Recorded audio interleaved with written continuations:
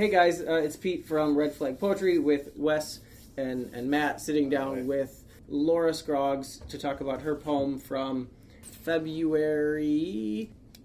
So why don't you start us off by telling us what your favorite piece of mail that you've ever received is? We always usually ask this question. So obviously it can be anything. Something you received as a child, something you received recently, whatever it is. It can be anything. Yeah, so one time I got drunk and I ordered a lot of stuff off of Amazon and I forgot about it. So when that came slowly trickling in, I would say that was probably my best piece of mail. It's like a gift to myself. Like, what'd you get? Like a whole bunch of books that I had like on my wish list. It was like, those things you save for later when you're going to be like irresponsible in the future. That was like what I was doing. So it was like add to cart, and like a bunch of weird Korean skincare products, probably. I don't know how that happened. But yeah, that was a good time. Were they good? Was the skincare product nice? Was it worth it? Yeah, it was a great moisturizer. Super cheap. I think I also, as a joke, subscribed to Oprah magazine, but I never got it. Didn't I subscribe you to Oprah's newsletter at one point? I think you did. I'm pretty sure I did, actually. And there was like another one, I thought. I don't remember. Oh, man. All right. But I'm pretty sure I did. The poem is very brief, and yet, obviously it conveys a lot without it being intentionally doing so. Does this idea of being powerfully vague, is that intentional to you? I mean, did you want to write a poem like that had a lot of emotion in it, but it was at the same time didn't cover a lot of ground? Yeah, I mean, I think that there's something kind of expressive about vague poetry and brief poetry. I think that when you're forced to read between the lines, there's a lot of potential ground to associate yourself with it or associate your own sort of feelings into it. I kind of like that ambiguous space, although I don't really feel like this one is super ambiguous. I do feel like it's maybe more emotionally charged than some of my other stuff that you've read, probably. But yeah, I mean, I think vague, brief, like not super narrative work is really productive in some ways. I have a question, Laura. Oh, sure. I thought you were leaving. Oh, no. I'm here. Like, peace out, Wes. Yeah. No, I'm here taking pictures of Peter and Snapchatting them, drawing things on them. That's my contribution. So please add me. I would love to see those. Yeah, I'll download them first. Do you want to talk about what this poem is about? Because this poem struck me, I think, in different ways than it did the other readers. And I think that I appreciated it for different reasons. And maybe I imposed those on it, but I'm just curious about what this was for you. Oh, gosh. Wow. I'm curious what it was for you. You first. Oh, God. Okay, come on.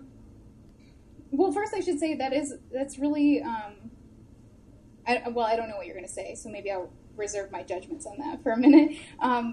It's interesting to me to hear any kind of feedback because I don't consider myself a poet and I don't consider myself a writer really, which is probably like, I don't know, like not good to do in this particular situation of red flag poetry and in this like moment, but I don't, and I've never, with the exception of Pete, I've never really gotten feedback from anybody about my writing.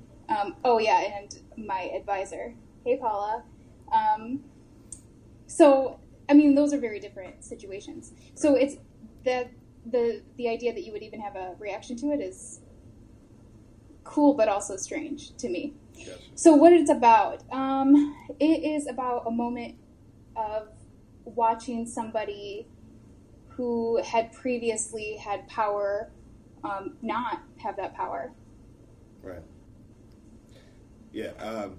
So I think that then I probably connected with you that in that way personally. I mean, as my grandfather, who was always a really strong masculine figure in my life, he was a lumberjack. As he ages and as his health declines, and you see him, getting baths from a nurse or something like that, it's actually kind of heart-wrenching to be in that moment and see somebody who literally carried me, as a 10-year-old boy on his 6'2" shoulders, then be not be able to go to the bathroom himself. Right.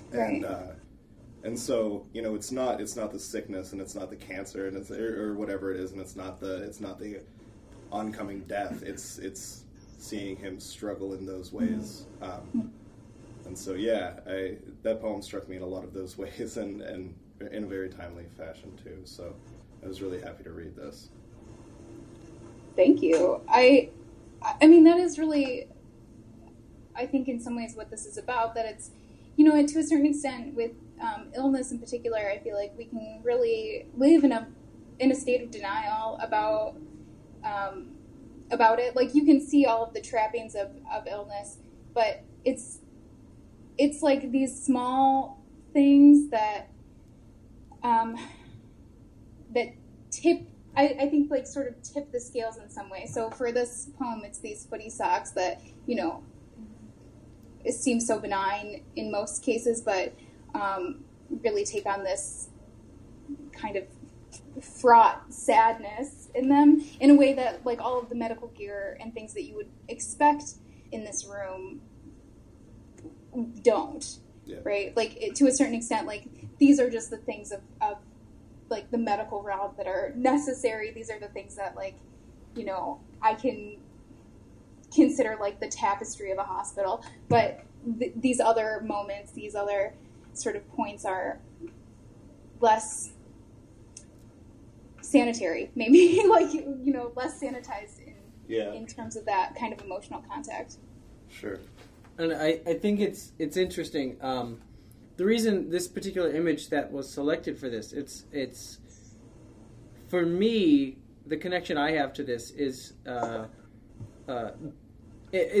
feminine connection. Obviously, my mother has gone through a lot of time in the hospital, and it's actually the footy socks, because she always makes a big deal about taking them home, and, like, it's obnoxiously a big deal about it. So, like, that's honestly what I kind of latched onto in this too. It's that moment of exchange that I think is very powerful in this. Yeah, that's interesting that you associated with maybe a more feminine figure, as Wes was kind of talking about his orientation with his grandfather, who sounds very masculine. Yeah. So you already kind of mentioned this a little bit, but you said this isn't like other traditional poems that you would or have written. Can you tell me about that a little bit, like that writing process? How is this different from that experience of writing to you?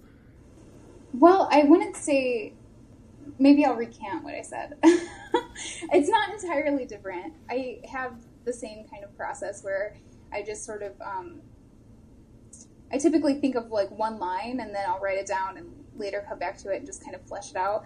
I guess in terms of content, this is a little bit more, as far as I feel like in the last couple of years, I've been getting more and more concise, whereas previously I would definitely beat a dead horse in my writing. But for this poem in particular, I wanted to strip it down. So I think I actually had a couple more lines there, but I took them out because I just felt like I didn't want to over-explain or overwork the poem in any way. And, I mean, in terms of content, my other stuff tends to be a little bit more vivacious.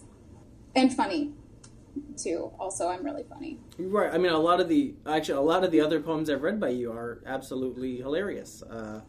But it's not like they're intentionally funny like Chris Rock, but, like, they're... Oh, man, that was, like, my poetic influence right, that was I was it? going for. Oh, man, sorry. Yeah. Your humor is in this kind of... the way that you engage what you're engaging. So, like, I'm going to bring up your glory hole set that I remember. Oh, God. Because those are fantastic, and they were hilarious, and they were they were endearing. I mean, in this really weird way. And you never did anything with them, as far as I know, and you should have. I sent them to you. Well, you sent them to me. You're right. It does sound like a very Rockian kind of poetry. Chris Rock. Chris Rock. Yeah, Rockian. Kind of. That'll be my next bio. Chris Was once compared to Chris Rock. Well, okay. So, where do you find your inspiration? Is it music, places, other poets, Will Smith albums, things like that? Chris Rock comedy tours. Where do you get your inspiration from for a lot of this stuff? Gosh, you nailed it. All those things. Yeah. Most of the time, it's just from weird things that I see or weird things that I experience. A lot of stuff that I have written previously have been based on things I've overheard or things that I think are really kind of funny or bizarre, or things that people have said to me, or things that I find. Like, I find a piece of trash and I'm like, oh, this is kind of poetic in a weird way, and then it comes into something. But yeah, I don't really have like a set practice or anything like that. So you know that obviously starting on this project with me, that the basic premise behind this was to encourage people to enjoy, obviously, this idea of short poetry that you can get and read in a moment. Very much like yours, right? It's very powerful, very short, and it doesn't require T.S. Eliot to read it to you to really kind of get. But is this idea of poetry in the physical world, obviously like this, is this ever going to go away, do you think?